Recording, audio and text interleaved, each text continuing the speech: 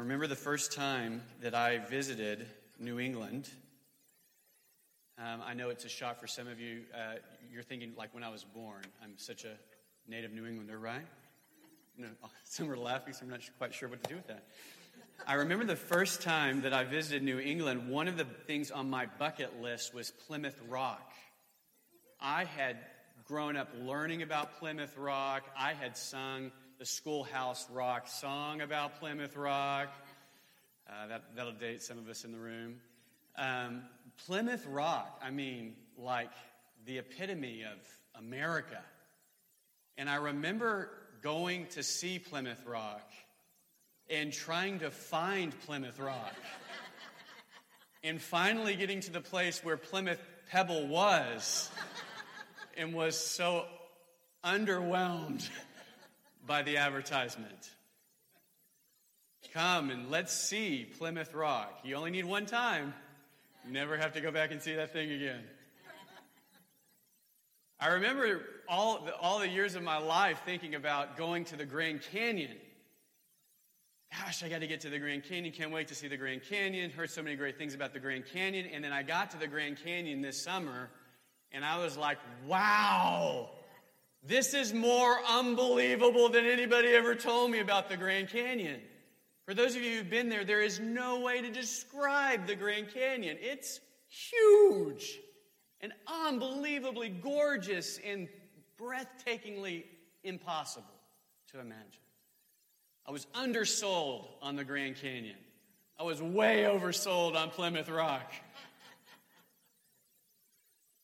Some of you, I already know about you. Yeah, I'm not going to call you out by name, but some of you in this room have already gotten Star Wars tickets.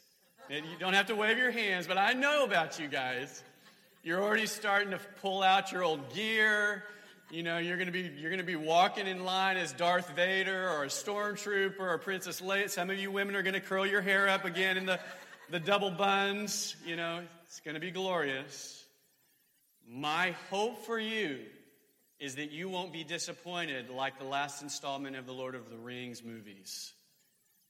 That you Star Wars people out there are not that you're not disappointed, but the likelihood of this movie being as great as you remembered it from 1977, for those of you who saw the first one in the theater when it came out the first time, it's probably not going to meet up to your expectations. Just want to tell you that. Let's go and see. What is that about expectation? Advent is a season of expectation. It is a season of when we remember as those who were anticipating Christ coming, the Messiah coming on the scene. They were expecting for God's visitation. Expecting that the Messiah would come who would bring peace to the world, who would set everything in order, establish his reign and his rule here on earth, and turn all that was bad into good, to lead us on a journey of salvation.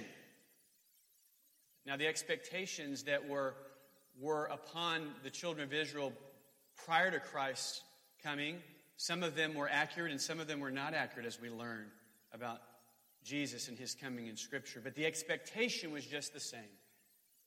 Emmanuel, come, be among us. What drives us to go and see Plymouth Rock, Grand Canyon, Star Wars, whatever it is, some massive, I think about the scenes of the Beatles and these respectable young ladies and young men frothing at the mouth at these four guys walking up on a stage. What? And it happens today, doesn't it? What is it?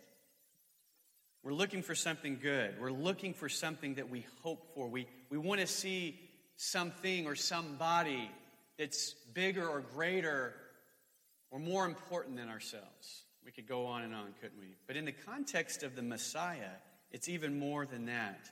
I remember when I first encountered the presence of God in a way that was not just personal but corporate, and we call that at times revival. Has anybody ever experienced revival in a setting among many people? But there have been moments of my life, I've had the opportunity to be in multiple settings where the Spirit of God was doing something so phenomenal in people's lives, transforming people's lives, setting them free from addiction and sin, healing people physically, creating an atmosphere where people wanted to be in the presence of the Lord again and again and again. I remember times at church where we would come back out of a meeting where we would say, "What just happened?" And when can we experience that again?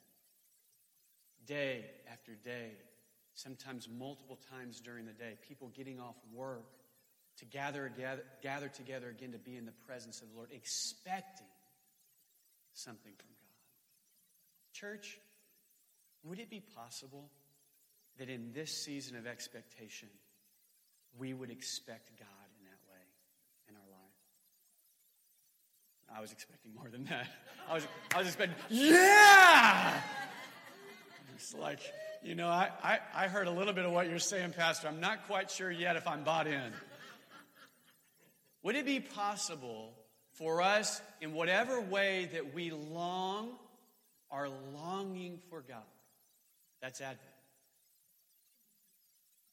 that we wouldn't just go through the motions of getting these 4 weeks or 3 weeks now off the calendar and having some really nice religious experiences where maybe we'll have some children sing some fun carols and we'll light a candle.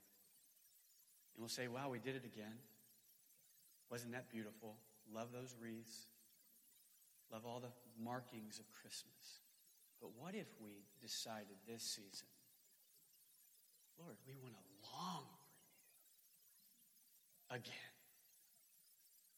We want to be filled with you in the same way that Mary was filled. We want to experience your truth, in your revelation, in your presence, in your power, in a way that you long for us to experience. Do we agree with that? Do we agree that that would be a good longing, but even more than that, that is the longing of God? Because that's really a whole different scenario, isn't it?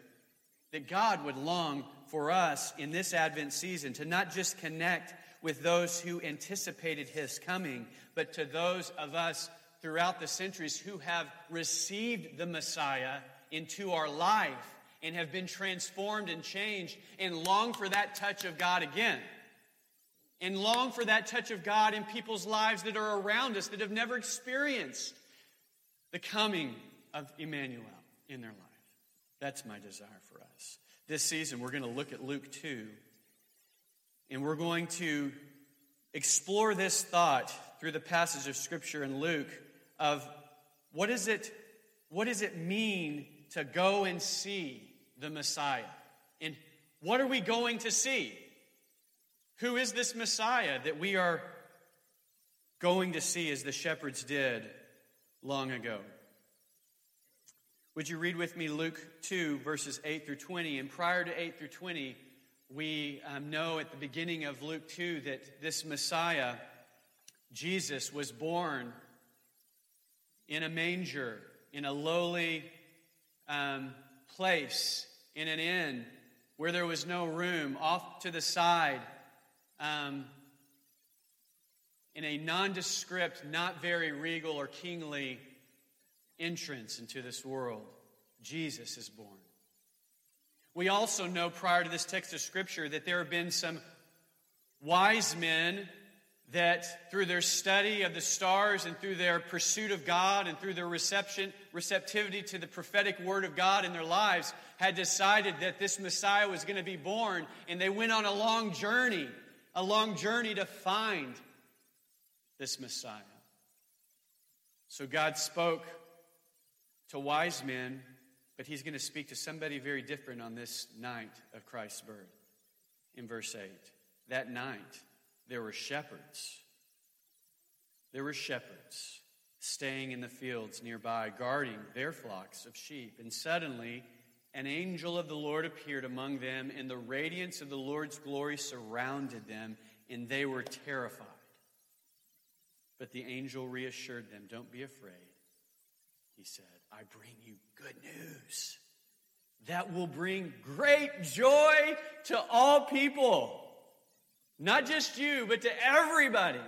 The Savior, yes, the Messiah, the Lord, has been born today in Bethlehem, the city of David, the city of kings. And you will recognize him by this sign.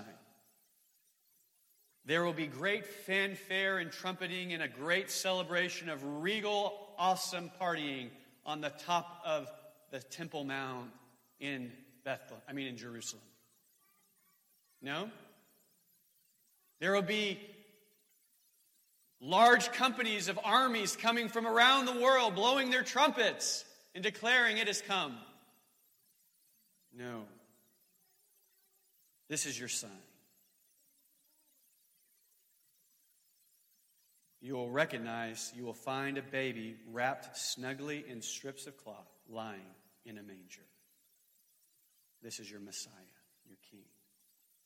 Verse 13, suddenly the angel was joined by a vast host of others, the armies of heaven. Oh, there's the army, praising God and saying, glory to God in the highest heaven, and peace on earth to those with whom God is pleased. And when the angels had returned to heaven, the shepherds said to each other, let's go to Bethlehem. Let's see this thing that has happened, which the Lord has told us about. And they hurried to the village and found Mary and Joseph. And there was the baby lying in the manger. And after seeing him, the shepherds told everyone what had happened and what the angel had said to them about this child. All who heard the shepherd's story were astonished. But Mary kept all these things in her heart and thought about them often. The shepherds went back to their flocks, glorifying and praising God for all they had heard and seen. It was just as the angel had told them. These next few weeks, we're going to talk about going and seeing. Going and seeing today the one who brings good news of great joy for all people, Jesus, the Savior of all mankind. Next week, we're going to celebrate through worship and song and testimony the one the angels and shepherds praised and sing about, the one the shepherds hurried to see, the one that they told everyone about. This worshipful, expectant, evangelistic joy of the Messiah. And then the following week, we'll talk about the one who we'll go and see the one who brings peace to those on whom his favor rests. Or as we talk about it on Christmas Eve, we'll say the one who brings peace in troubled times. This is the one we go to see, this Messiah, this Savior, this baby in a manger. When God has important things to communicate to his people, often he sends angels. Often in Scripture, there are angelic visitations to proclaim who God is, what God is about. Sometimes he dispatches angels to provide protection. But there's a significance when God sends angels. He's communicating something. He's doing something. We don't have to think about it long for those of us who have spent any time in the Bible to remember when the angels came and visited Abraham and he prepared a meal for them, and they proclaimed judgment on Sodom and Gomorrah, but they also protected Lot and his family. How an angel appeared to Gideon and encouraged him. How an angel appeared to Daniel in a vision. How an angel appeared to Daniel after he had been fasting and praying and communicated that the angels were fighting on behalf of the people of Israel. How an angel appeared to Joseph in his dreams and communicated to him what was going to happen many years in advance and kind of set him at peace, or at least put those words into his heart before he went through trial and journey to become a deliverer or become a place of provision for his people. And then, of course, we know this story in the New Testament where the angel appears to Mary and communicates what's going to happen with her, that she will be the mother of Jesus, and how the angel appeared to Joseph and communicated to him as well. And we have these visitations of God. And in this story, we want to remember that this was the most important event of all of history, both looking back and looking forward, this coming of the Messiah and what he would bring to this world. This was the big one. It was so big it didn't just take an angel, but heaven said, let's bring the choir. Let's bring an angel, and then let's bring a host of angels. Can you imagine? I have no idea. This is not in Scripture, but I just know a little bit about party planning. And if you have a big party, you plan. And can you imagine what had been going on in heaven for a long time when they knew this party was coming? There was some planning going on. There was some celebrating going on. Anybody ever plan for a party ahead of time? Part of the party is just the planning. Part of the party is knowing that something great is going to happen. The fun in Christmas is not on Christmas morning. As a matter of fact, it's so anticlimactic. Especially when the kids play with the wrapping paper more than they play with that $100 gift we buy.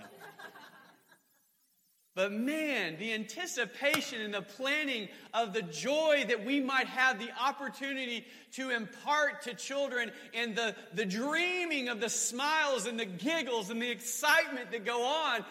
Am I getting you excited, Naomi? Am I getting you excited? It's coming. That kind of planning, don't you think that we just are basically taste just a little bit of what was going on in heaven?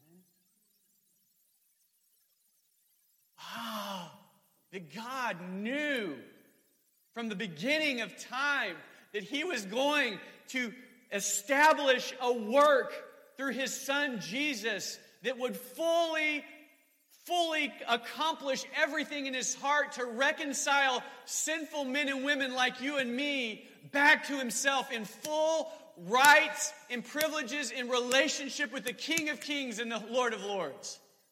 That he knew that he had a plan in place, a party in place, that would accomplish that very awesome work. I guarantee you that there was some excited joy in heaven. And probably there was a little bit of standing in line in heaven who got to be on scene with the shepherds. Can I be a part of the choir? Can I be a part of it? Can I be down there? The greatest event in all of history was about to happen or was happening. Good news of great joy that a Savior has been born. He brought hope to all people, all nations. Do all nations and all people receive the good news of Jesus? No. Do all people experience, as we'll talk about later, the peace upon whom his favor rests? No. But those who receive the good news of Jesus and run to the stable like the shepherds and worship before the King of Kings like the Magi, these, you and I, those who bow our hearts and our knees before the King of Kings and the Lord of Lords and say, yes, long-expected King, Messiah, you are my Messiah, you are my Savior, thank you. We experience great joy, good news, and favor from the Lord. These prophetic words of his coming, these promises, had come hundreds of years before his coming. Lee Strobel, in his book, The Case for Christmas, he wrote, his first book was called The Case for Christ. But for The Case for Christmas, he says this: more than 4 dozen major predictions about Jesus' coming were in the Old Testament prophecies. Isaiah revealed the manner of the Messiah's birth of a virgin. Micah pinpointed the place of his birth, Bethlehem. Genesis and Jeremiah specified his ancestry, a descendant of Abraham, Isaac, and Jacob from the tribe of Judah, the house of David. The Psalms foretold his betrayal, his accusation by false witness, his manner of death, his resurrection, and on and on. And Jesus didn't merely fulfill these prophecies by accident in being born and living the life he lived, in dying the death that he died, and being raised from the dead. It's not a chance. The odds are so astronomical that they rule that out. Someone has estimated that the probability of just 8 prophecies being fulfilled in one chance is one chance in 100 million billion. That number is millions of times greater than the total number of people who have ever walked on the planet. Or another way of putting it, he said, is he calculated that if you took this number of silver dollars, they would cover the state of Texas to the depth of 2 feet. If you marked one silver dollar among them and then had a blindfolded person wander the whole state, just telling you from being there, it's a big state, and bend down to pick up one coin, what would be the odds he'd choose the one that had been marked? The mathematician Peter Stoner said he estimated that the probability of fulfilling 48 prophecies was one chance in a trillion. I'm not joking. It's like 13 trillions. I used to call that Googleplex or something like that. It's like a lot. And that's a number, I think, or something. What is it called? Is it right? Isn't that a number? Yeah, okay, good. It's something, you're laughing at me. I ain't no mathematician, but I read that in Webster's once.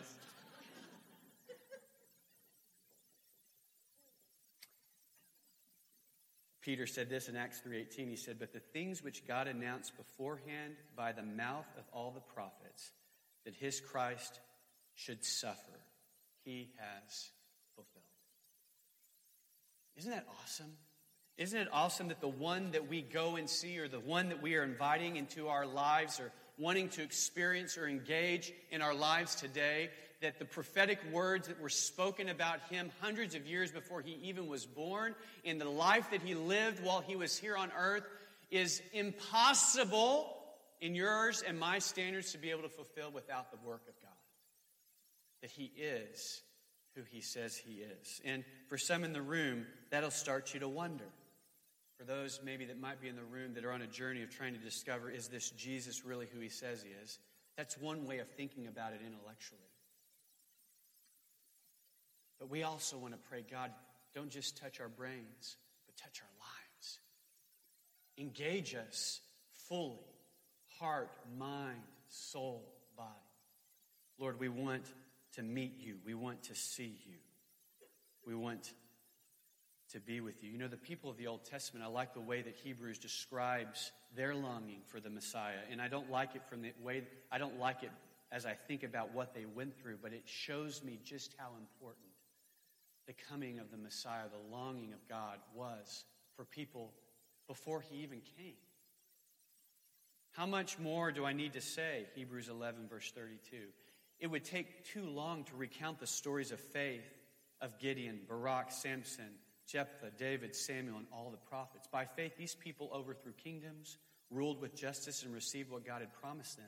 They shut the mouths of lions, quenched the flames of fire, escaped death by the edge of the sword.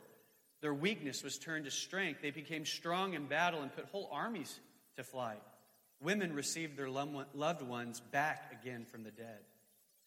But others were tortured, refusing to turn from God in order to be set free. They placed their hope in a better life after the resurrection. Can I pause here for a second? Right now, in our world, and I'm going to keep on reading, but I want to pause there.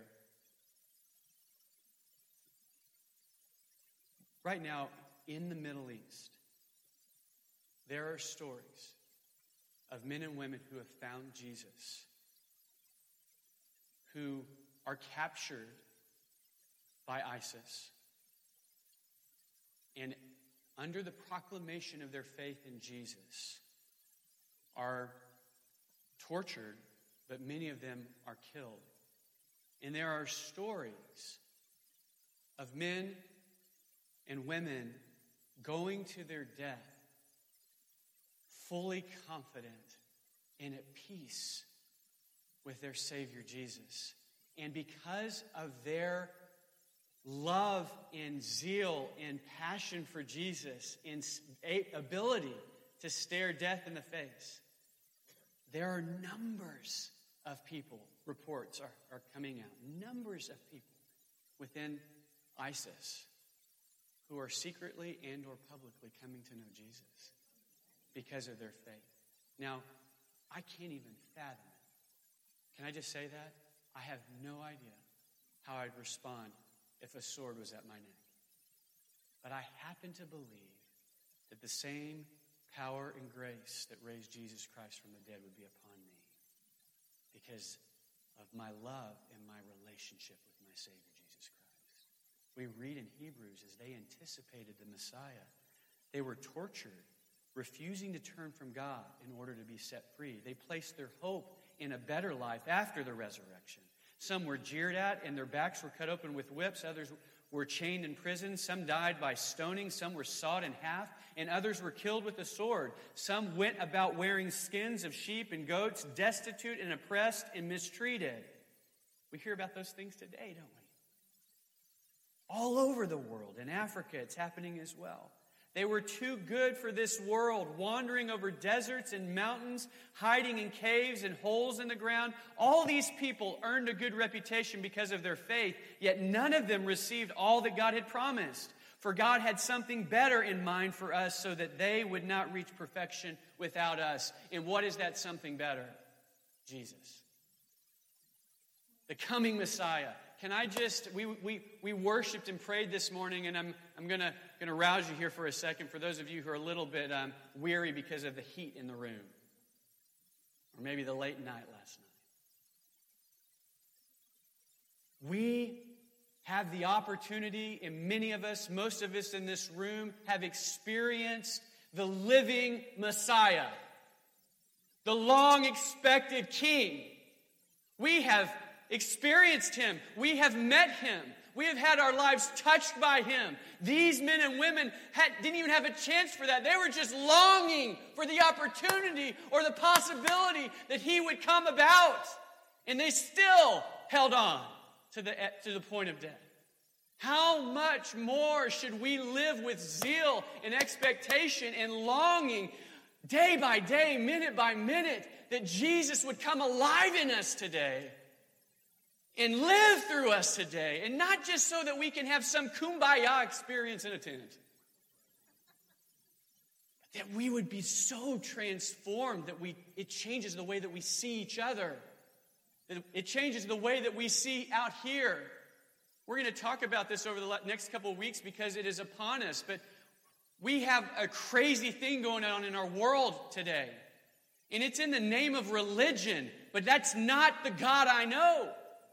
But I also want to say that we as a people can't live in fear because it's the absolute message of the enemy that he wants to put upon you and the world, to be afraid and to live as if we have no hope.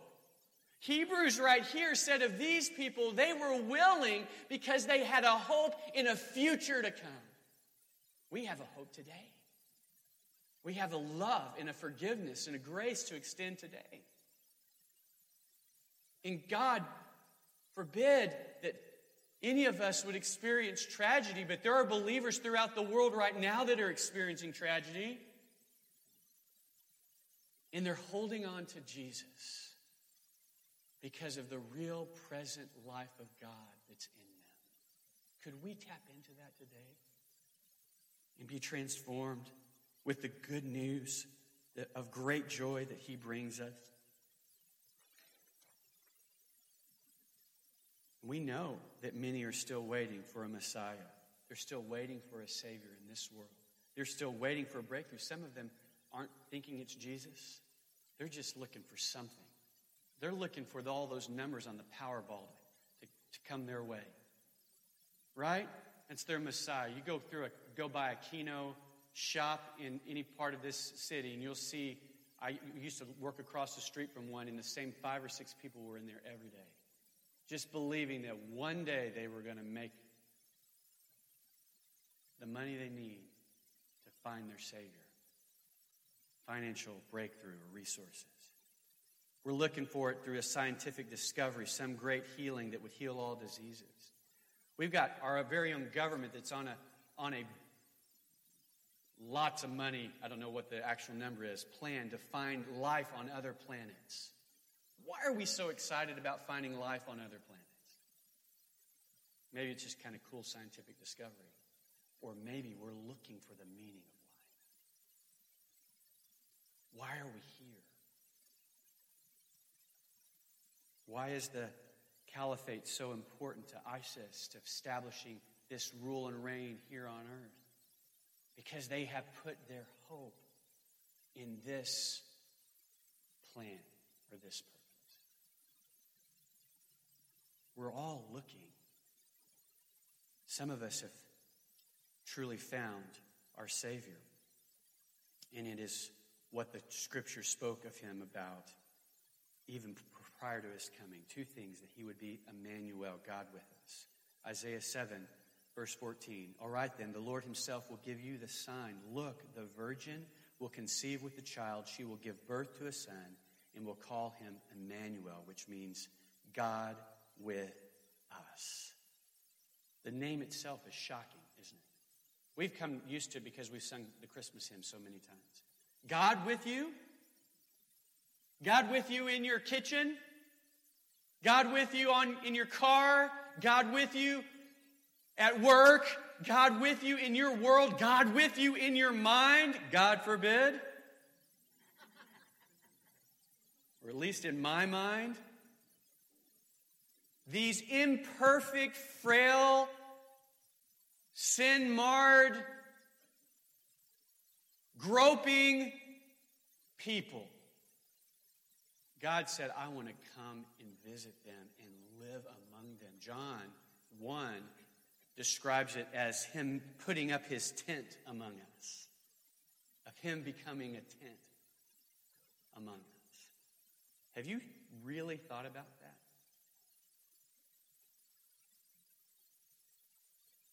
Just going to pause here for a second so you'd really think about that. The God who created the universe, the whole plan rested on him coming and being with you and me and making a way in the darkness. Though he was God, he did not think of equality with God as something to cling to. Instead, he gave up his divine privileges. He took the humble position of a slave and was born as a human being. When he appeared in human form, he humbled himself in obedience to God and died a criminal's death on the cross. Though he was rich, yet for your sakes he became poor, so that by his poverty he could make you rich. Wait a minute. Jesus is the Powerball numbers. But not so that he can promise us millions of dollars, but so that he can promise us riches in heaven forevermore. A rich relationship, a prosperous relationship with him forever and evermore. He's not distant. Emmanuel, we can know him intimately. He's not unapproachable, but approachable. He wants us to draw near, and he wants to draw near to us. He is present in our time of need. Who has needs in this room? Those of you who didn't raise your hand, wake up. Who has needs in this room?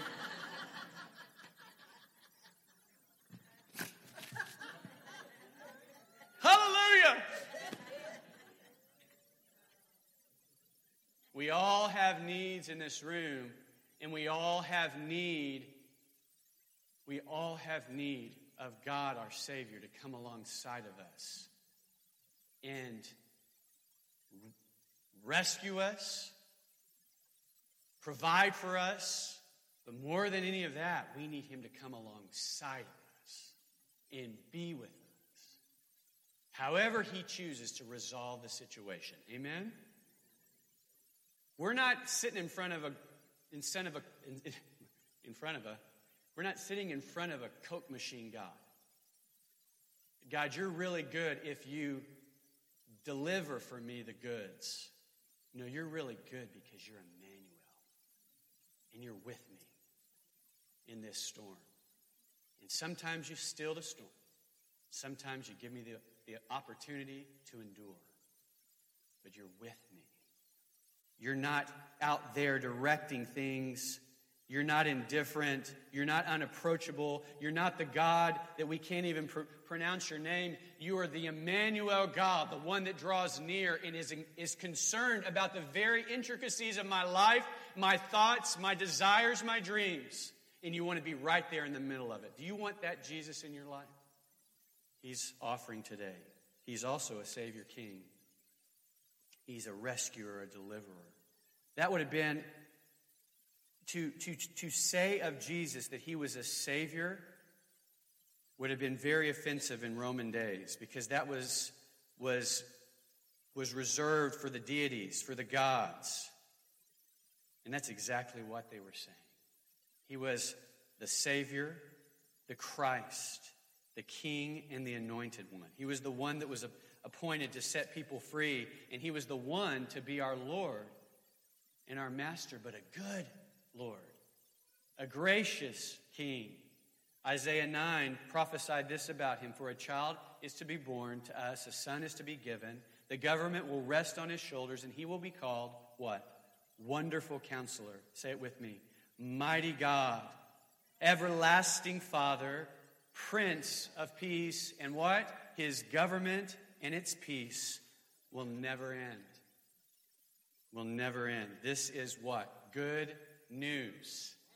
This is great joy that we have a King who is mighty, wonderful, peaceful, loving, who is willing to become a servant and to empty himself from his heavenly form, to take on the form of a human, to be among you and me, to live our life, to get dirt on his hands, to get dirt on his feet, to get into the messiness of our life and not draw back and judge, but to say, you know what, we're going to make it.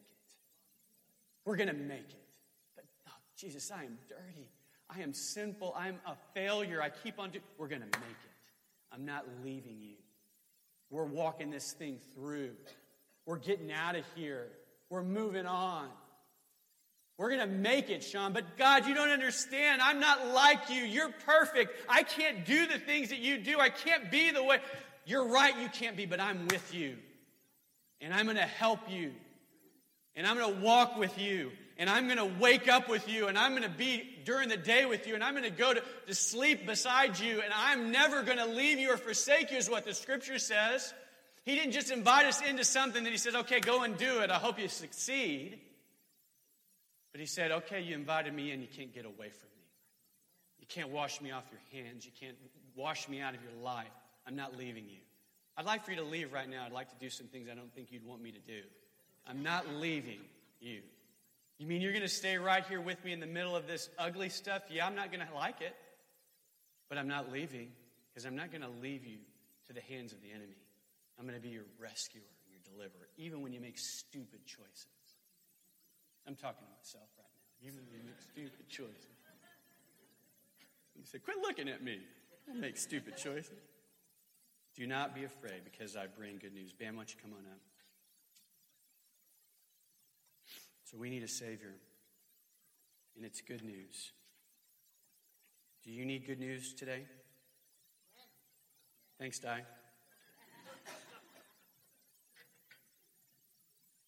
We all need good news. But there might be somebody in this room that needs the good news. The news that the party was planned for. The news that the angels declared. You need great joy. And this might be your day. I pray that it is your day where all these things that you've been pondering, you wouldn't be here today if there wasn't something that was longing in your heart to know if Jesus really is true. You could have gone to in a pickle today. Might have gotten a better meal. But you decided to go a couple blocks more and come into this church. And it might be, and I believe it is, God's initiation in your life to come to you, Emmanuel, to bring you great joy and good news. That a Savior was born over 2,000 years ago.